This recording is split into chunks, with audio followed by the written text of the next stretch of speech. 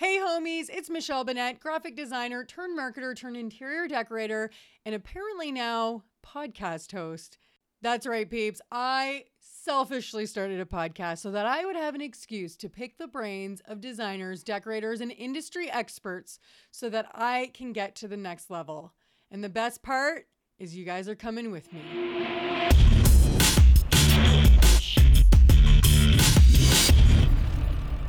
All right, guys, I'm here today. I'm very excited to say that Darla Powell is here with me. Hi, Darla. Hi, how are you? Good. So for those of you living under a rock, Darla is obviously Darla Powell of Darla Powell Interiors, but also one of the hosts, or one of the hosts, because you guys always host together, right? Yeah. Would you say? No, I don't know. The host of the Wingnut Social, who was listed in Interior Digest, right? Architectural Digest. Architectural Digest as one of the podcasts to be listening to.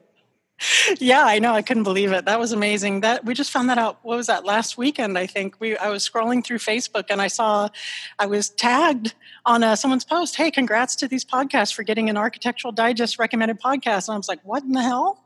Wait a minute. I thought, you know what? Darla Powell probably knows exactly what to do. Like, I was fully like, you know what? She's executing on that marketing strategy. And somehow I was like, I need to find out what she did. But that's freaking even more amazing that you didn't know it was happening. Somebody else named it. Like, congratulations. Yeah, just putting out the podcast. And Natalie Riddell, actually, who was a guest on the podcast, I guess she had been a fan as well, which I didn't know. And they reached out to interview her to see, hey, which podcast would you recommend for? And it was organic. It was totally organic. And she didn't even tell us. She was like, I didn't want to say anything just in case they didn't use my quote. But oh my God. What a great freaking way to start the year. Was it this year, I guess? You would have heard that then? Yeah, I think it was just like a week ago. I think it's like the best way to start a year of all time. Like, nothing beats that. Yeah, okay. We're still floored by it. And, they listed, the Chase Lounge, a well-designed business in there. It was incredible. So it's amazing. The Chase Lounge was the podcast that I first started listening to when I first started this that really inspired me. And I think he was it would have been almost 3 years ago now, but before that even, because it would have been before I really even launched my business. Actually, I would clean my house and I would listen to the Chase Lounge. It was like the first time I had heard of e-design and design in a box and all of this crazy stuff. I never listen to his podcast anymore. I'm sorry to say. I should get back on that. And it was before I really knew of any of these other podcasts. So I love that you were in that company. That's freaking amazing. Our mind is still blown. Well, for me, I listened to the Chase Lounge back in the day too, but my real muse and the person that launched me was Luann Nigara. Of course. So it was just... And I remember listening to you on her podcast, obviously. I haven't listened to as many podcasts as I used to. Mostly I find sometimes I have to, with a business related podcast, I have to really be focused and not be multitasking to take it in. But I used to be a very religious, listen to her podcast. Now I'm kind of a little choosier because I feel like I'm juggling so many podcasts that I'm listen to the ones that resonate with me and kind of go back and forth. But okay. I'm going to let's get going. Let's get started because we only have hopefully about an hour here. Okay. I know what I really resonated with chatting or wanting to chat with you was the fact that you also just completely changed careers. I want to say you didn't go to school for this either, right? It would be correct. You're freaking killing it. So for the sake of, let's pretend somebody didn't know, remind me and our listeners your backstory. Where did you come from? What gave you the courage to do this and all the good stuff? And all right. Well, I switched over from an 18-and-a-half-year career in law enforcement. That's right. I was with Miami-Dade County Police and I retired as a detective sergeant. And what gave me the courage to do it? I tell you what, when you're just so miserable and so unhappy in your current existence and where you are and something's got to give, finally, after years of thinking about it, talking about it, people telling me I should do it, I had myself planned out financially, strategized to where the time just came and the time was right. I was 47 or 48 when I retired. Well, you look good. Well, thank you so much. I'm 50 now. What? Yeah. It's all the Diet Coke and Jack. Oh, great. All right, cheers to that. Cheers. Okay, we are actually taking a sip now. Because you can never cheers and not take a sip. That is bad energy, bad karma, whatever. Okay, so you were unhappy in your previous job, or like I assume you started happy and then just things became, what was it? Truthfully, I did not even start happy. I was one of those kids that just had no direction out of high school. I had no idea what I was going to do. I was good in sales, and the police department was hiring. I'm like, well, shit, it's a job. Let me go do it. And it ended up being a career, with benefits, insurance, the whole 9 yards. Even though it wasn't my true calling, I still stuck with it because, it's a job security. I mean, the cops are rarely fired. So that made it doubly scary when I went to retire, early. Yeah. And I just stuck with it. And as you get a midlife crisis. I was 47, 48 years old. I'm like, oh my God, life is short. This person died. This person just got shot and killed. What do I really want to do with my life? And Natalie and I decided, okay, if you want to do the design business, let's start it as a side hustle and let's just see what happens with it. So we started the social media marketing right away. And without really intending to, I was a savant at that. Something happened where I did really well with social media marketing, and we started getting clients. And I told Natalie, I can't do both. I can't be in law enforcement, do that job well and safely, and take interior design clients. And I wouldn't want to hire a part-time interior designer either. So she's like, okay, call your lieutenant. And we gave him 2 weeks notice. I made some hand gestures. So you didn't retire, like plan to retire, and then all of a sudden go, well, I'm kind of bored. Okay. Yeah, no, there was a whole thing. I had been planning it. We were going to go for 20 years. I was like, okay, when I turn 50, at 20, then I'm going to retire and do the whole thing. But we started getting clients way earlier than I anticipated because I figured it would take at least a couple of years to ramp up. Yeah. No, it went pretty hot right out of the gate, which is great because you couldn't get me out of there fast enough. It was a rewarding career in a lot of aspects, but it's stressful and it's it's not easy. So it could not have come at a better time. And since do you not find?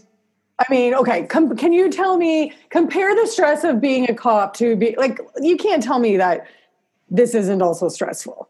You know what? This interior design business and running your own interior design business can be stressful, and it's an incredibly complicated business model.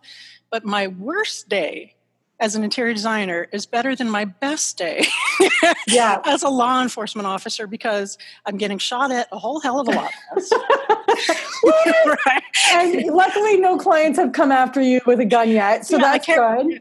I can't remember the last client I've had to do a takedown on to the ground. That's good. Yeah, or arrest. But it is good to know that you could if you had to. You know what? You never know. That could come up. Yeah. I've had some clients that have been, maybe close to it, but not yet. So just kidding, clients. Not kidding. Am I though? Yeah, no. No. Yeah, so it's way less stressful. And even now I see like a cop car running by me with its lights and sirens and I'm like, not it. Oh my God. Does it give you anxiety even just seeing that though? Or is it just so gone and it feels so good? It feels so good that it's not me having to deal with it. Yeah. It's, I did my time and I didn't do the full 25, but I did 18 and a half. That's good enough. Yeah. So I reinvented myself basically in midlife. Right. And a lot of women I'm finding have come to me and said, how did you do that? I'm too old. We're not relevant anymore. I'm too old for a second career. And one of the things that I found most rewarding from doing this is motivating other women my age to just say, screw it. She can do it. I can do it. We're not, invisible. We're relevant. We had a client today come to us to Wingnut Social who's starting her own business kind of on the side, and she's with a new partner and she's 65. So that just like slow clap. Like makes me so freaking happy because I can say for myself, same. I mean, it's stressful as this is that, whatever. But yeah, no, I wouldn't trade it for the world. I don't wake up crying, different things. I wasn't getting shot at my job, but it was like very toxic as far as just my own inner demons. But like, Yeah, I wish everybody would just follow and do what they love and believe that it can be. And I think that's the biggest thing. So, okay, you said that you started on Instagram. That was like your key thing when you I first actually started your started on business. Facebook. It took me a hot minute to get the hang of Instagram. In the beginning, I was like, how does this work again? I wasn't really a fan of Instagram. Now it's our number one revenue producer for Darla Powell Interiors. But yeah, we started on the Facebook because it's what I knew. It's where, my community was and everything. A Facebook business page, just posting, hey, we're starting Darla Powell Interiors. We got some calls. A lot of mistakes were made. A lot of undercharging. A lot of, a lot. Okay, you have to share with us.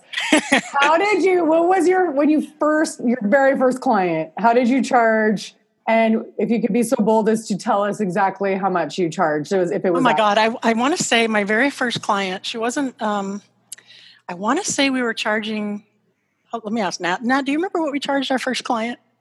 I want to say it was $75 an hour, maybe not even. Yeah. And I think we charged her for a master bedroom, complete design, 2 whole bathroom remodels. I want to say maybe 20 hours.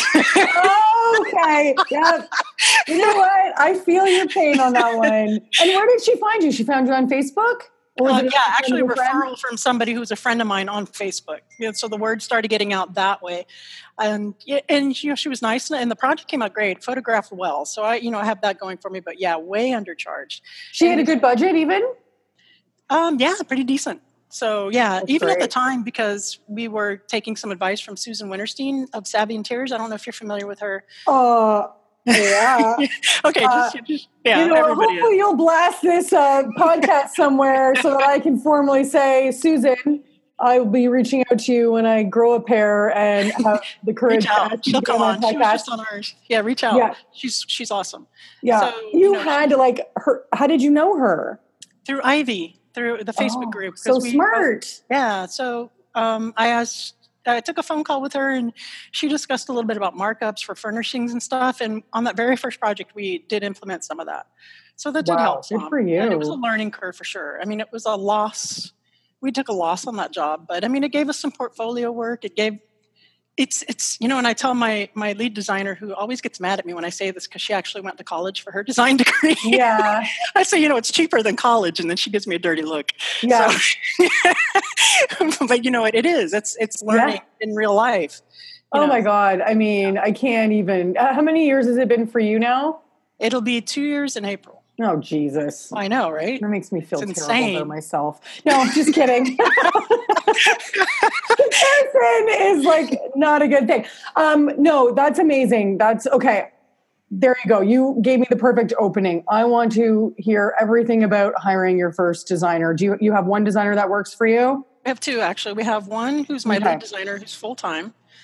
Right now, we're thinking of hiring another one yet, but I'm not quite ready to jump that shark yet. And we also have a freelance designer who does our commercial design and, our Revit and all that stuff. So, yeah, we just broke into commercial design because of our Instagram marketing, actually. Okay, so what was it? Basically, someone reaches out to you, says, hey, I have this project. And you say, yes, I can take it. And then you go find yourself somebody who, can help. What does that look like? Basically, what I wanted to do is I didn't want Darla Powell Interiors to be a one-person show or just me and Natalie. I wanted it to be a scalable market model. And eventually what I picture myself at the end and what I'm building up to is to be like the Parangyapy, right? You're looking down, you have all your designers and you're overseeing aesthetically and you're making no, yes, that lamp, no to that rug. And you're hands-on with the design, but maybe you're not doing everything. So you have your designers taking this project or that project, because the only way to scale it out is not to do everything yourself. Yeah. So I said, well, let's do that. And also, I'm aware I don't have a degree in interior design, and I wanted more credibility for the firm. And also, I'm aware that because of that, there's some disadvantage to my knowledge. I have a natural talent, but you can't replace that knowledge. So I wanted people on the firm that have the masters in architecture, that have, the interior design degree. So I can go to them and say, hey, what's your thoughts on this? What's your thoughts on that? And we can give that level of service to the client. So I thought that was really important from the get-go. My mind is so blown. And when we first hired my lead designer, her name is Johanna, it took us a minute to catch up to that investment, to get the clients to cover that. Okay. But because we did it early on, and we established ourselves with that kind of credibility and professionalism. That's a word, right? Professionalism. Yeah, it's a word. It's now ballooning, so that investment has really paid off. And now we're looking pretty shortly here, I think, to hire someone to assist her. And then she'll be in that lead, design situation, and we'll have a junior designer. Okay. I have so many questions.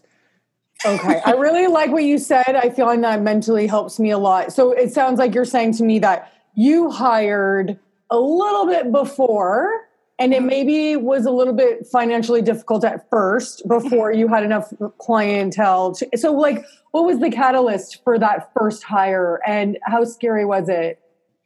It wasn't right. It wasn't before. It was just as we started picking up on the client load, and I was like, I can't do this all by myself. So there was a definite need there. But it was also at the same time, I read The Big Leap by Gay Hendricks. I don't know if you're familiar with the book. I've heard of it, never read it though. Yeah, read it.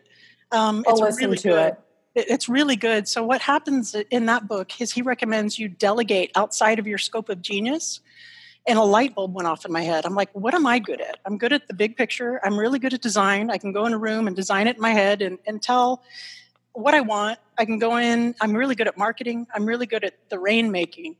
Those are my scope of genius. What I'm not good at is the CAD, the Revit, drawing up a floor plan, the technical stuff. So let me delegate that. Let me hire that out. And work great. It's definitely, yeah. Are you the type who struggles with delegating? Not at all. The more the merrier. I love it. Good at delegating. Yeah. But I got lucky though, because Johanna is extraordinarily capable. And I think I'm spoiled in the way that she and I both have a very similar aesthetic. And she's incredibly talented. And I almost trust her to the point to where she's like in my head. We'll come up, we'll be forcing something for a project, and we'll send each other the same thing at the same time. So yeah, I got really lucky there in that she completes my vision in that way. So I think that's important too, is who you hire. So how did you find her? On LinkedIn. It actually was meant to be, because we put out an ad and we were going to interviews, and she called us like the last minute. Hey, is it too late?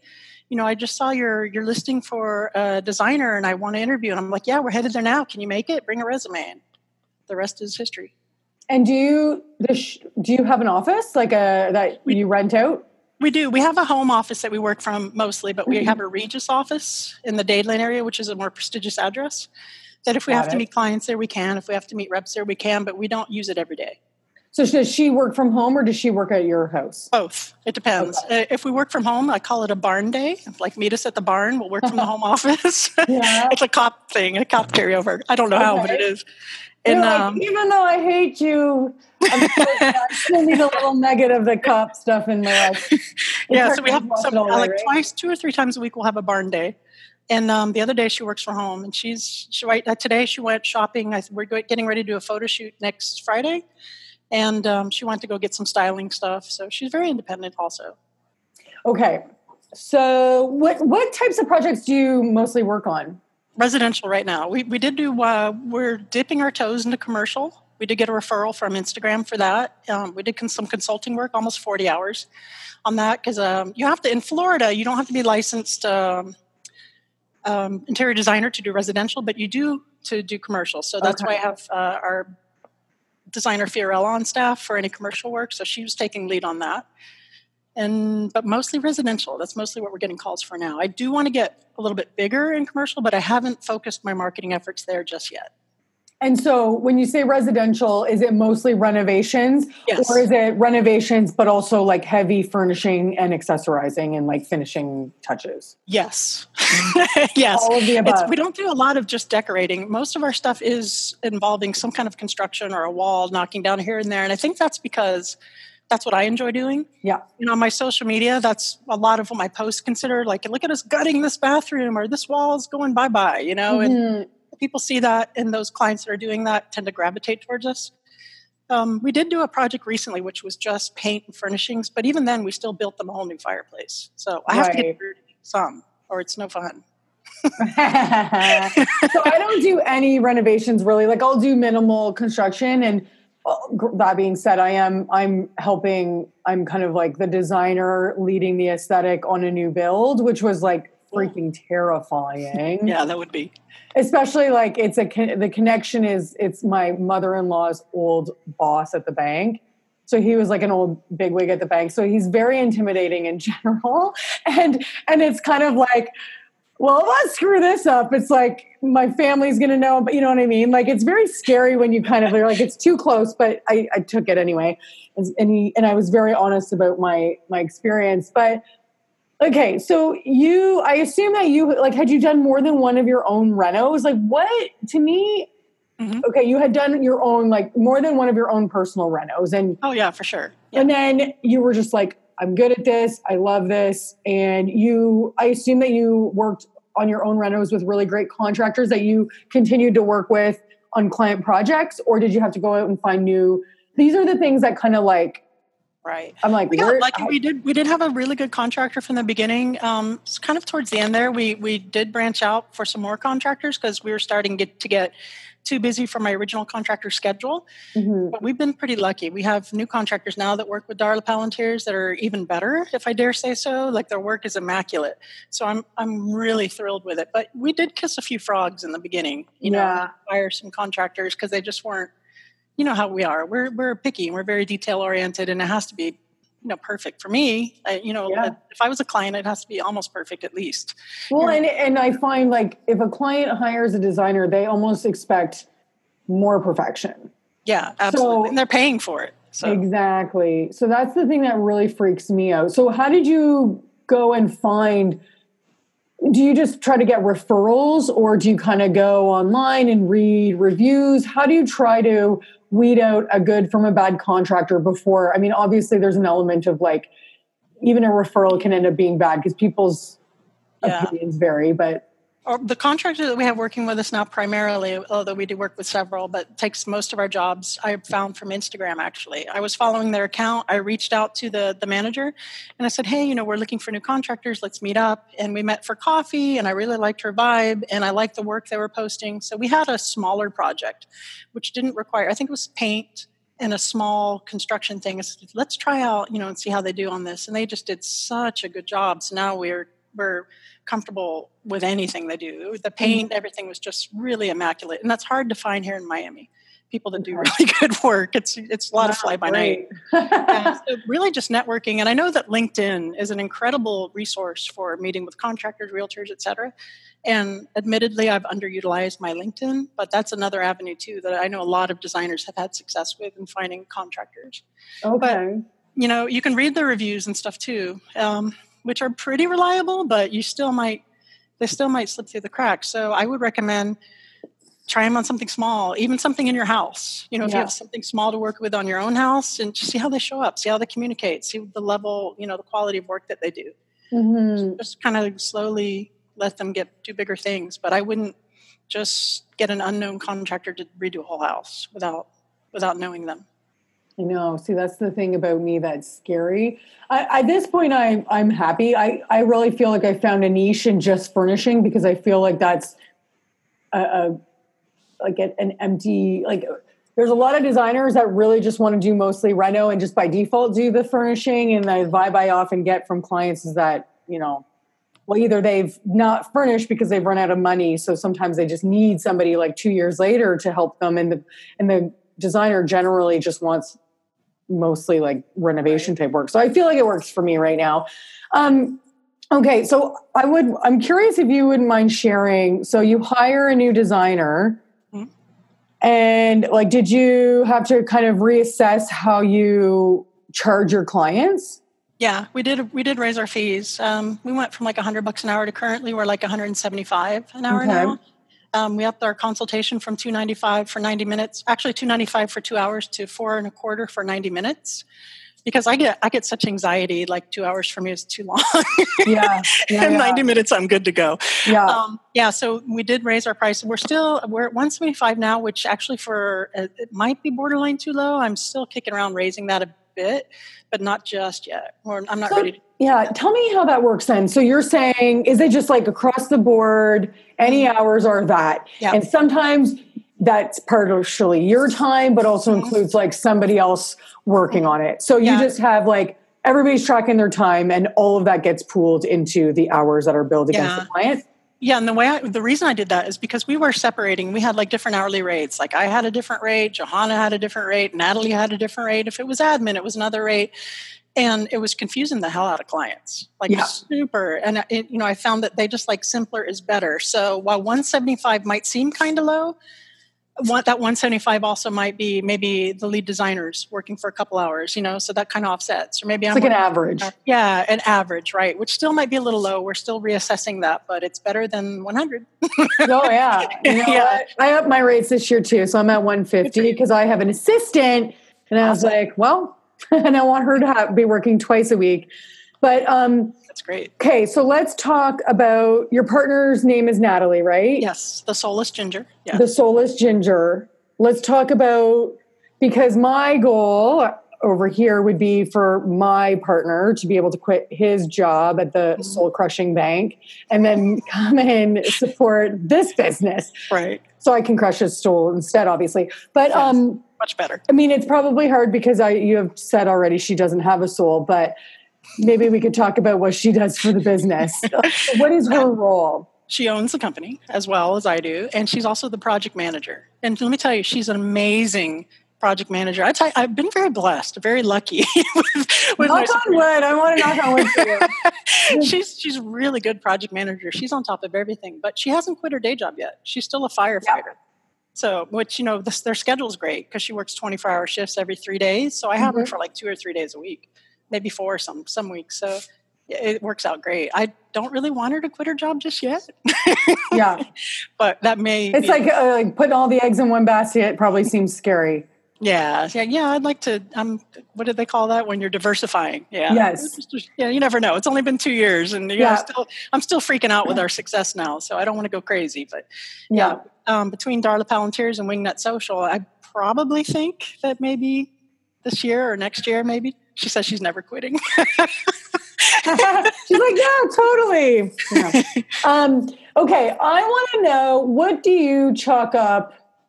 Okay, first of all, how many clients is your sweet spot? How many clients do you want to be juggling at any given time? Like, how many clients do you want to have? And I assume there's different phases occurring. Like, what does that look like for you? Have you kind of cracked that nut? Well, right now on any level, we have about anywhere from 8 to 12, depending on what it is. From the smallest things, like we have a consultation scheduled or a consulting client to a full reno. Okay. So I would like to say anywhere from 10 to 20 with designers handling it. I'm just letting it kind of grow organically and seeing where we're at. Like right now, we're just almost at that precipice of hiring someone else, but not just yet. I want to make sure that pipeline is full, stays full. Let's see what the economy does. I'm trying to err on the side of caution. But yeah, I would say 10 to 20. I don't see why not. But that's not all full, renos. That's obviously clients in your list. So. And okay, when you hired, did you just kind of hire designers and go, okay, we're like, just like I started my business, process, like just of learning as I go, which I mean, I'm sure you had a couple people you talked to here or there, but did you have somebody who you were able to talk to in order to get some advice on the best way to charge? No, we've done this. I had no coaching, nothing.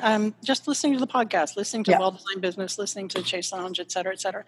No, we definitely have made some mistakes. Like I said, undercharging. Yeah, undercharging being one of them. What is another big mistake you would say that you're like, not doing that? Definitely saying yes when I should have said no to red flag clients. Oh, yeah, I've had some sleepless nights. Again, still better than being a cop, but yeah. Now we have a rule that if we go and we meet with a client or something and it's a really red flaggy client and Darla says no, it's no. Because I've had Natalie and Johanna both override me and be like, oh, no, it'll be fine. It's not a problem. And I got to say, I told you so. You'd rather just not have to deal, right? Yeah. I told you so is fun. Yeah. Oh, It's fun. I tell them all the time. I'm like, oh, really? Who would have known? Who would have seen that coming? And they hate it. Yeah. So, okay. Have you implemented the saying no? Well, we'll see. We'll see if they don't override me. I mean, so far they haven't listened to me. Yeah, I know. Because Natalie's the project manager, so she wants to see the money coming in.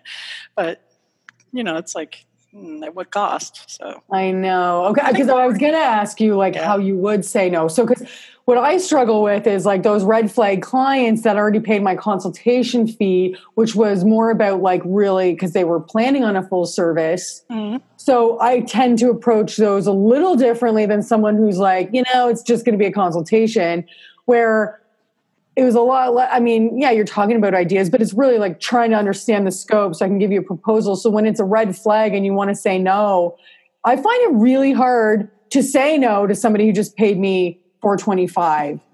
Well, I do 2 hours, but I'll have to cross that bridge when I get there, though, because I haven't done it on a consultation or anything. We pushed the proposal to them, and they've all hired us. The red flag clients, and I don't know. I honestly don't know, because I don't really have someone that I go to in Miami to refer them to say, oh, we're not the best fit, or here's someone else to go to. So I haven't really been in that position to refer them to someone else. So I honestly don't have a very good fallback method. Yeah, it's hard. It's hard to say no. Yeah, it is really hard to say no, and I feel bad about it. So I was just figuring, when I send them the proposal, they'll say, oh, you're too expensive, I don't want to hire you. But no, that didn't happen. So that's kind of hard. You're like trying to break yourself out of it. And you're like, well, crap.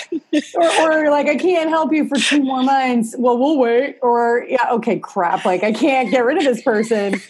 But luckily, is it a red flag anymore? I don't know. Yeah, we don't run across that very often. It's only, and that was really mostly going way back in the beginning, one here or there. And I'm probably being dramatic and over exaggerating. We haven't had any awful clients, but you do have some clients who are more ideal than others that fit, what your business model is more so. So yeah, you know what? Yeah, you're so right. It's like, I do find that any clients that I have found, I haven't also had terrible clients, but I have mismanaged certain experiences that have created monsters. And I own that to some degree because it was inexperience and not handling the situation quite as well as I should have. And now I'm like, I'm in it. I got to just ride it out. It's funny you say that, because I think I'm the same. Like, at the time, I was too shy to be assertive or to set up expectations. And then it got into that same kind of situation. Yeah. So it's a little bit of experience again. It's cheaper than college, which Johanna's cussing me out right now. But yeah, it's so true. It's like, that table that I ate. Yep, that's somebody in one of the groups always says like, that's your tuition. Yeah, that's your tuition. Yeah, I can't remember who says that, but excuse me. I had a question and now it's escaping me. It's completely gone. It'll come back to me. Okay, so what do you think, though? I don't know if you answer this if I ask this, but what do you think it is that you have done or are doing that's kind of making the difference? So, like, there's other people who have been in business for 2 years who are like, I can't get a client to save my life. Mm-hmm. Like, what is it that you think is doing it? Well, I'm sure the market doesn't hurt. I mean, Miami's a pretty decent market, even though there's a shitload of competition here. Another thing, too, is that I'm just so outside my branding and the way I present myself. I'm so outside your stereotypical, what people think of as an interior designer, for the most part, that I think I catch their attention. Yeah. And I've had a lot of people come to me who have been higher-end clients, but who've also said, you're very approachable. We felt very comfortable with you. And, because the stereotype is that pillbox hat wearing, oh dear, your house is horrible, know, and I'm not like that at all. And that turns off some people, but they're not my clients. But it really attracts the people that are my clients. Yeah. So when I say, and I harp at it endlessly on my podcast, be authentic, be yourself, even if you think you're goofy as hell, or, but if that's you and genuinely who you are, you're going to be happier in the long run because you're going to be attracting your tribe. Yeah. So honestly, I just haven't been afraid to be my goofy ass self. Mm-hmm. I'm serious also, and my design is serious, and my design has been pretty decent, I'd like to think, and well received. But man, I don't mind wearing a Star Wars t-shirt, to go to a job site. So I give you a thumbs up to that, because that's right up my alley too. Yeah. Like 100% up my alley.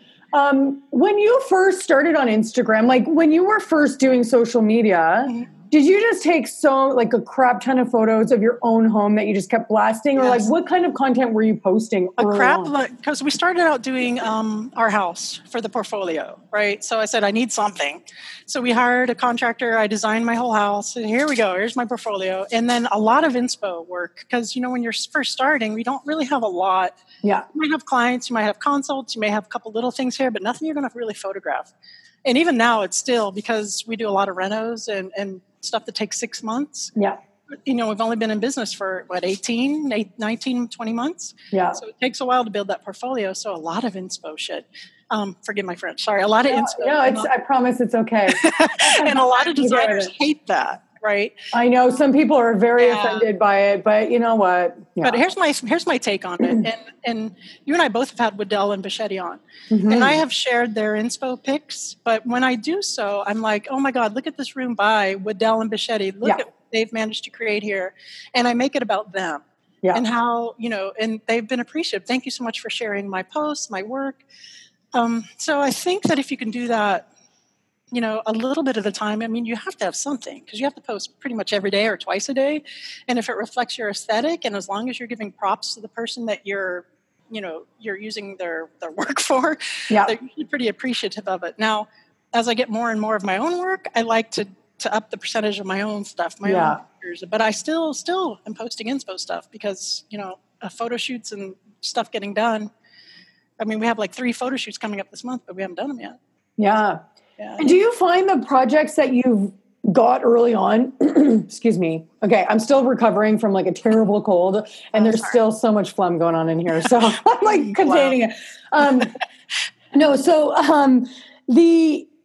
This is for me, I feel like I have I'm working on a lot of projects, but I don't post a lot of photography because for me, very early on, specifically in my first year, my clients weren't very high budget at all because also like I'm working with people who are just furnishing, right? So they're even lower budgets. And they were, in some cases, now I realize what is realistic for me to be working with. And I have I basically tell people this is kind of the minimum.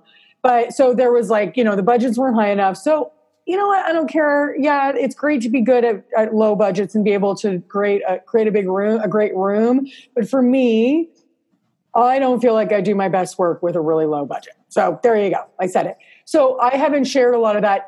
Or another bigger thing is that I feel like I'm getting projects that sometimes I've said yes to that really don't feel like they show my true aesthetic. Mm-hmm. And while sometimes it ends up great, I don't necessarily want to post it because I'm not trying to get more of that.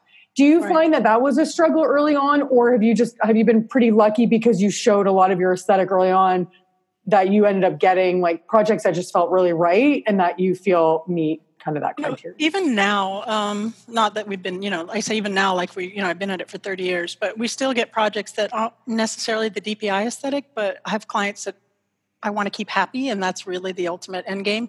So those we might not do a photo shoot on. So there's a lot of projects that we do have that don't make it, to Instagram portfolio. Where was I going with that thought? What was the second part of that question? I was just curious, if whether or not some of your projects, do you generally get projects that meet your aesthetic? So that's where I was. Okay, so in the beginning when I had my blog, which actually took off pretty quickly, I was doing a lot of DIY articles. And I was getting a lot of DIY clients. Yeah. So some of those didn't pan out so much. So now when I post on Instagram, I tend to post more of or Facebook or wherever, more of the kind of jobs that I want to get, which are the remodels and all the, things. So that's the clients that we're getting more so now. Mm-hmm. But I did have that in the beginning where stuff I wouldn't photograph. We did get lucky though also because even in that first job that I took that, we way undercharged for. We got some gorgeous photographs even Porcelain also shared some of our photographs from that project. But there's some. We did just finish a master bedroom remodel that we did not photograph. Right. But, that's going to happen. You can't. I'm not Barclay Butera, or Bunny Williams. I'm not going to say no, dear. This is my aesthetic. Take it or leave it, because we're in the business to make money and we're still pretty new. Totally. Yeah, it's funny. I just lost my train of thought again. Oh. Is it? What are we drinking again? What I was going to say was, do you ever feel bad when you don't photograph a house? Yes. The client? Yeah, right? Yeah, I do. I feel badly about it, but for two reasons. One, it's lost for me because I want more stuff in my portfolio. And the second one is, I'm wondering if the client's wondering, if we didn't photograph, but they're happy. They really are happy with what we've done. They're like, okay, it's great. I'm so happy. Yeah. Okay, great. I'm so happy you're happy. And so I don't think they really know that we're not photographing much. They're not expecting it. Yeah. This is me just like, making up a bunch of stuff in my head, which is just my life. But like, I'm like, oh, well, I didn't photograph it. So then they think that it wasn't my best work. Like I didn't do a very good job. So I don't think, overthinking that. Yeah. Well, welcome to my brain. And truthfully, if you walk around and take a few iPhone pics, they'll think you're photographing it, So that is so smart. And you're so right. Yeah, totally right. Here's the photo shoot. Click, click. Yeah. So, okay. I want to move on to, I want to talk a little bit about the Wingnut Social. And it makes a little more sense to me now that I've talked to you that you have designers working for you. Because I was like, how in the world are you juggling all of this stuff? But you have managed to delegate, which is good. But tell us a little bit about, again, people listening to this podcast probably are already listening to your podcast. But I hope so. For random people, those two people that aren't, tell everybody what the Wingnut Social is and what you're doing there. Right. So Natalie and I, we were getting busy with a design firm and we wanted someone to farm out our social media marketing. And we hired a firm and they were so bad at it. It was awful. And I told Natalie, I said, man, there's a need for this. Someone who knows how to market for interior designers, because interior designers have their, there's all kinds of layers of aesthetics and lingo and way we speak that your normal marketing firm is clueless on unless they have some kind of interior design experience. And they really don't. And I had designers coming to me saying, wow, your Instagram is amazing. It's really taken off. Will you do mine for me? I'm like, well, I don't have time. So this combined thoughts, I told Natalie, I said, Natalie, I'm getting all these requests for shows for social media and we don't really have time anymore with the design firm to do our own. Why don't we start a social media marketing agency? How hard can it be? I know, right? Yeah. Businesses. So we did. We started it. We did. And we started it in, I think it was August. Was it August, Nat? August, yeah, of September 5th. Okay, of 2018. She doesn't know. Yes, 2018. And it's slowly just been ramping up because, it takes a while for people to see that you're not going anywhere, to get that, know, like, and trust in the industry. And starting in 2019, actually, even more so, it's really taken off. Like you said before, the podcast was in Architectural Digest. We're speaking in New Jersey at the end of March at Luann Live. We're actually, Natalie and I both are emceeing that event. We're doing at least one panel at High Point Market with Nicole Heimer at Chandra Rugs. So I was telling Luann Nagar when she asked us to MC her event, I'm like, you realize I have no public speaking experience, right? She's like, you'll do fine. I'm like, okay, all right. It must feel so amazing to have people like Luann believe in you though, right? Like, yeah, it's amazing. It's overwhelming. It's terrifying. And it's very, I'm very grateful. It's like, oh my God, I can't believe it. Because really at March 27th of 2017, I was a cop. So to have all this, I know it's so like the opposite, right? It's like cop over here, like interior designer, right? Like, what do people that you used to work with say to you? Are they like, I can't believe they're so envious? They're probably just so eaten up with jealousy. I don't know about that, but they can't believe it. One of my friends, I told her today, oh my God, did you see the podcast was recommended by A&D? And they're like, what? That's crazy. They just can't believe it because they know a different Darla. Yeah. They don't. Would you say like this has really made you come out of your shell? Oh, absolutely. And you've like found yourself? Yes, absolutely. Because as a cop, I was kind of repressed, right? That personality, all that, you're just 9 to 5 or whatever, going through the grind. But as an interior designer, and especially having a podcast and, doing video and interviews and stuff, your personality comes out. Mm-hmm. And as a cop, I was very dry, very, just. And plus you were hating your job, so that doesn't help you feel like. I don't want to say that, but yes. Yeah, I'll say it. Yeah. Thank you. Yeah. I was hating life pretty good. So yeah, now I love it. There's a lot going on. We're really excited, terrified, but excited. So. Yeah. I think that's like one of the things that I just like when sometimes I get a bit I don't know if you're like this, but I get a little preachy and I have to catch myself with my friends where it's like, oh, you should do what you love. And because like I really truly feel like this change has helped me, my confidence, helped me figure out who I am, and I'm still figuring it out, but like it's really kind of just changed me as a person in the best way possible. Like I feel like I'm being my truest self right now through all this creativity and like through the podcast, like you said, like all this stuff that's been so repressed in me. And like, it's like the greatest feeling that I want everybody to have. It's so, do you find that you, I don't know, maybe your friends are all doing what they love. I don't know, but do you ever? There are a lot of them that are. A lot of them, the cops that I worked with that just lived to be a cop their whole life, which was never me. Like I said, I kind of, fell into the job. Mm-hmm. But yeah, it definitely, running your own business is different than getting a guaranteed paycheck every 2 weeks. And you definitely get to find out, what you're made of, where and it helps you dig from places you didn't even really know existed, because we have to wear so many different hats. Oh my God, I know. Running 2 businesses. So it's been an adventure. I have no regrets. That's so amazing. And so what kind of stuff do you actually do for your clients at the Wingnut Social?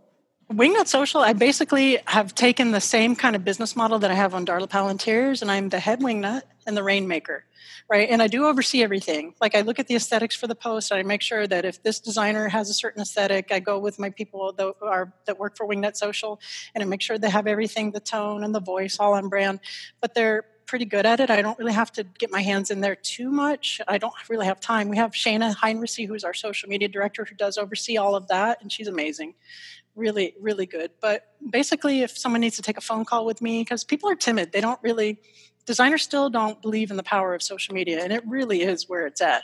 So they might need me to talk to them and tell them. We actually just did an episode last Wednesday. I'm not sure when this is going to air, but me neither. Wednesday's date, the 9th, the 12th, I don't even know, on social media ROI and the actual clients that came in to Darla Palantirs, like directly from our social media channels, and we did a PDF on that and everything. So some people just need to talk to me sometimes to what is the word, to get on board, or to do that, or just to not convince them. The words, that's not what I'm looking for, but just to reassure them. Yeah, that's what we have accomplished, and results may vary because totally. Of course, because how you still have to do videos and you still have to be yourself on social media, and we can't go to your house and make you do that. But yeah, that's for Wingnut Social. Basically, the voice, the podcast, making it rain, and just trying to be an example of what's possible. Mm-hmm. Platforms. Yeah. Hopefully I'm doing that. Okay. Absolutely. You're doing that. And okay, I have 2 more questions for you, and I'm circling back, and then I know you are going to share some awesome stuff that people can come see you. Like obviously emceeing, you can give everybody the details on that and all of your channels. But okay, this is probably a loaded question a little bit, and I meant to ask it before. That's why I'm circling back. So how do you currently charge for your interior design services? Is it hourly, or okay, so it depends on the client or the project? Depends on both. We have an hourly model, and we also have a flat fee model, and it kind of depends on the job. If someone brings us in from the very beginning, and it's our contractors, our trades, our furnishings, everything, we'll pick apart the job by the hours and give them a flat rate with up to 1 or 2 revisions, and anything outside of that gets charged hourly. But there's some clients who I can tell maybe don't have a clear direction, might need some more hand-holding, or maybe they've brought us in on the middle of the project, and then we charge in hourly blocks, usually 10 or 20 at a time, depending on what I think the client's comfort level is. We just actually signed a new client that way because she brought us in the middle of a project that was already kind of going, but she didn't like the direction it was going. So for that hourly rate, I mean, they have us for whatever, but we do keep really close track of our hours and make sure that we're on top of that. So it really does depend, and I decide which one gets charged what. Right. Yeah. And so with the time blocks, which is, I do that too. Mm-hmm. Do you have like a trigger? Okay. Do you also, do you just say, we're going to do time blocks, we're going to start with 10, or do you say, do you like to go, okay, based on the scope, like I think just for your own context, you try to estimate at least that, like, even if you're starting at 10, you might say like, I think this might be maybe like 30 hours. We're going to start at 10. And and then do you have like a trigger? Okay, we have 2 hours left. Like, or do you just like, okay, those have been used up. We need 10 more. What does the process look for managing that? We normally try to say, okay, you have like 3 or 4 hours remaining, just to let you know, just to give you a heads up and be aware. At the beginning of the project, we do have like a cheat sheet all settled down where we have rooms divided by small, medium, and large, and how many hours that normally takes, either for just a full reno or for just a decorating project. So, and we tell them this is just a guideline. This is normally how it should take, if everything goes well and, nothing, blows up on us. So we do let them, for budgeting purposes, know about how many hours in an ideal world it should take. So they're not like blindsided with, all these blocks of time. Mm-hmm. But you have to be very careful setting up those expectations, because you and I both know that nothing ever goes as planned. No, you think it's going to take 5, especially I find the smaller projects are even worse. You're like, well, it's no big deal. And then you quote a fee, and then it's just never, the smaller projects I find are the worst. Now it's like, if we're doing something small, we're 100% going hourly. We're doing time blocks, but like, I just know that I'm going to quote you something, because if I didn't quote you that, you're going to think it's way too much for what I'm doing, because you don't see it. And I find I always get screwed over for that. So it's just kind of like and then they just don't want to do it because it's, and that's fine. But when it comes to the time blocks, mm-hmm. do you do 100% up front, or how do you, We do. What we do is we break it up into design time and project management when we do a flat fee. So we'll say it's going to take X amount of design time, and that is due up front, because we are designing up front. And then we do the presentation. And once the presentation is approved, like I said, it might be 1 or 2 revisions depending on, the job and the client. Then the project management kicks in, and then that fee is due. And anything that we charge for furnishings or art or anything going in there is just 100% upfront, because we're paying for it. They're paying for it. We don't buy on credit or anything. I don't like the idea of it.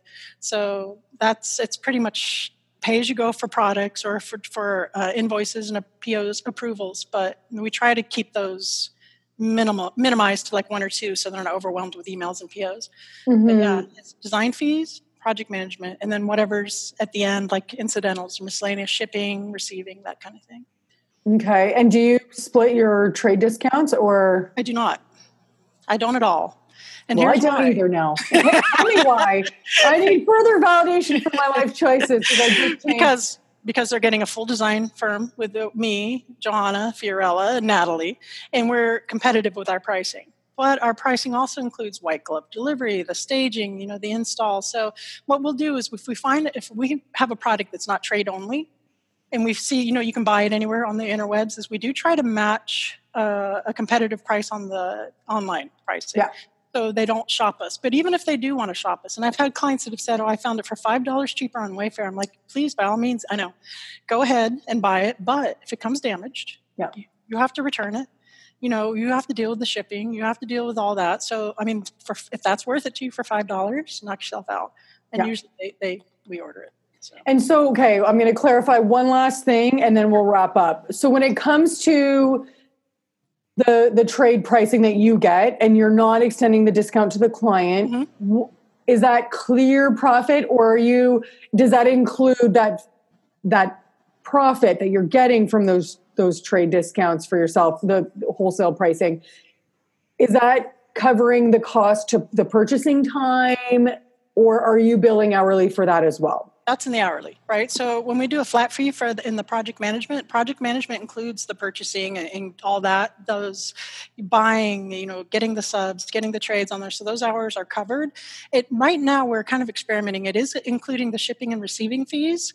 We're experimenting with making that a separate billable thing, like, mm-hmm. and explaining to them the benefit of it, because that is eating into our margins a lot on product, mm-hmm. especially if we do stuff like, because some clients see some stuff from, Pottery Barn, and they have to have it, and you're like, fine. It's going to fall apart, but cool. I know.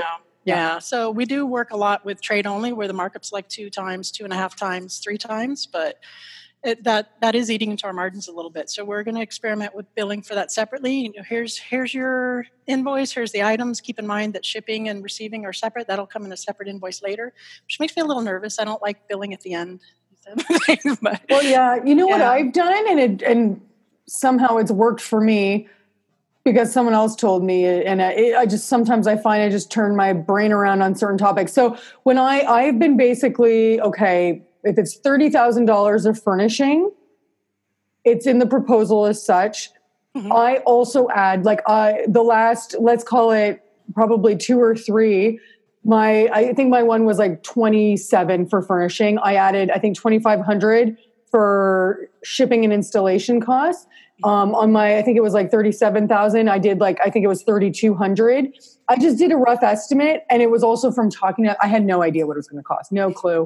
And I just keep that fund for basically there's the shipping to the receiver that comes out of that, which is like whatever, or, whatever that looks like. And then the housing it at the receiver, and then having it come to my client's house, and that fund I just pull from that, and then I do a final tally. And what has been worked for me on that front was sometimes things will come up that are weren't expected, and I'm like, I'm not going to tell my client that this came another $50 for something random, that it would be fine. I'll just take it from that and kind of net it out that way. But it's really worked for me because I just say it's in my contract that says I'm going to add. I just changed it to say 5 to 15%. It just depends on the scope of the project and how much money they're spending for shipping and receiving. And it includes the shipping to the receiver, the white glove delivery. Sometimes it even included, for me, it included wallpaper installation. I rolled that into the price as well, and installation of art. So I just, and then I just didn't even have to ask for money ever again. I love that. I do like that. But you haven't gotten any pushback from people saying they get it for 15% less on Wayfair? No? Okay, good. I mean, no, I haven't. But also some of the, I just haven't. I mean, I'm sure I will.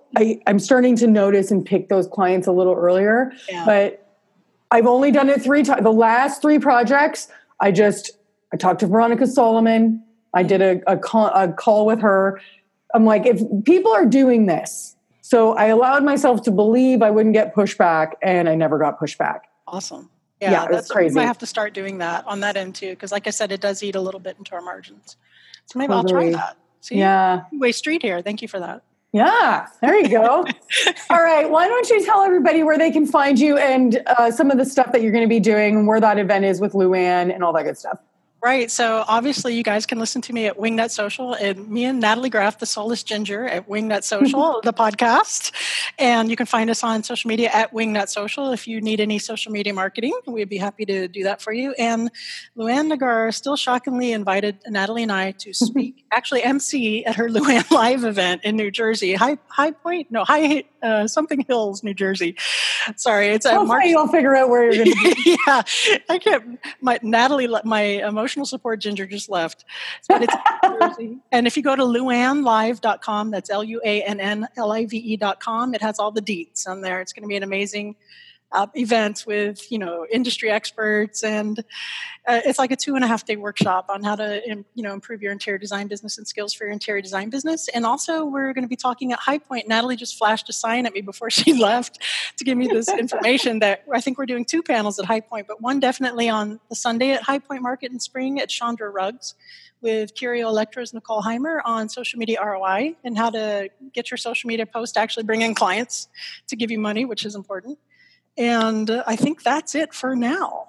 Okay, 2 things. Number 1, I worked with Nicole Heimer, currently just finishing up working with her, and you were the one who inspired. I had heard her on Luann, and I had thought about it, and then we were messaging each other, and I don't know what you said. You were like, she did the copy on my website, her company did that. And I was like, all right, well, it's done. I'm doing this. And it was the first time I feel like in my business, maybe even in my life, that I was like, I'm not going to overthink this. I'm just going to freaking pay the money and do it and not be like, oh, is this the right decision? Whatever, just doing it. So I have a bunch of new copy on my website that I already put up, all kind of her company that did that for me. She's amazing. She is. And you guys both have nothing but amazing things to say about each other, which I quite love. And then who are some of the expert people that are going to be at Luann's Live? Not to put you on the spot.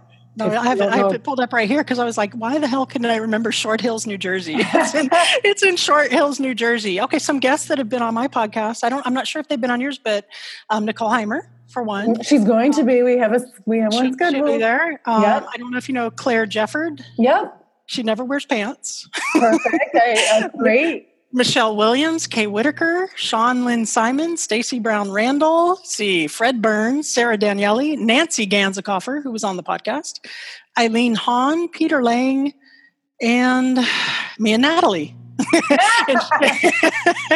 Last but not least. Yeah, last but not least. And that is in Short Hills, New Jersey at the Hilton, I think it is. I'm sorry. Like I said, my emotional support ginger just totally left me in the middle of this. Yeah, and everything crumbles, right? I know. Like she's the project manager, but it's going to be a really cool 2.5 days. I mean, it's going to be like from 8 a.m. to 11 at night, just the total brain blast of experts. And how, if you want to go, learn how to improve your interior design business, and there's so many brains you're going to be able to pick from, marketing to, how you should do your contract, how much you should charge. And just that the sounds networking, amazing. it's going to be priceless. Yeah. I'm really looking forward to it. I'm a little nervous, not going to lie, but you're going to kill it. I hope so. I can't wait for you. That's awesome. Congratulations on your success. I know. When is it? It's March 30th through April 1st, Short Hills, New Jersey. I should go. You should. It'd be great. You could rub elbows and network. I know. There's nothing more fun than like meeting these people that we have built such a community on all these Facebook groups, and like there's the usual suspects too, right? Of like those people that you take note when they, like your Susan or Susan Winterstein, who like when she speaks, you're just like bowing. You're like, what? Yeah, whatever you say. It was actually Susan Winterstein that posted on somebody who asked about sharing trade discounts. She said, "Oh, hell to the no." And I was like, damn it, I am not sharing my discount next year. Yeah, that's and then I did it. Yeah. So, but yeah, I feel like I should go. So I need to look into that. Definitely. Okay, well, thank you so much for taking the time to meet with me today. And thank you so much. And I think we're going to do an interview Sunday. We're going to reverse this. Yeah, we are. Flip it and reverse it. Missy Elliott, my favorite. That's right. All right, cool. Thank you so much. You're very welcome. Thank you so much. I'm fully trying to resist the urge to feel like a failure because of how far she's come in such a short time. And it's, the old comparison game, which I've talked about often. It's something I do a lot and I'm really, really, really, really working on. But I'm so happy to have met Darla. I really hope to meet her soon at High Point. She's been doing the old peer pressure-y thing to get me to go. But I feel like we're kindred spirits a little bit. I quite enjoy her vibe. She's right up my alley. She's my kind of peeps. Anyways, guys, that is all for today. For those of you who don't know, I do have a Facebook group. It's also called Business Homies. I'm thinking of rebranding though. I don't know. The whole way that Business Homies name came to be is no longer relevant. And so I'm thinking about rebranding. But anyways, if you want to go check out the group, go to Business Homies on Facebook and you can request access. Please make sure to say what your website is or that you're a designer or that you're in school, because I do only accept people who can actually insert answers into those questions. But that's where I'd go live. I try to go weekly. I share embarrassing client stories, which I did this week. It was a gooder. And also the highs and the lows and any of the learnings that I kind of get along the way. And also you can obviously ask questions in there. If you're feeling super generous, and I'm pretty sure that you are, then you should absolutely give me a 5-star review. If, of course, you feel like I deserve a 5-star review. And you should also leave a review, a comment of some sort. And I think that's it, peeps. I will see you guys next week. Bye, homies.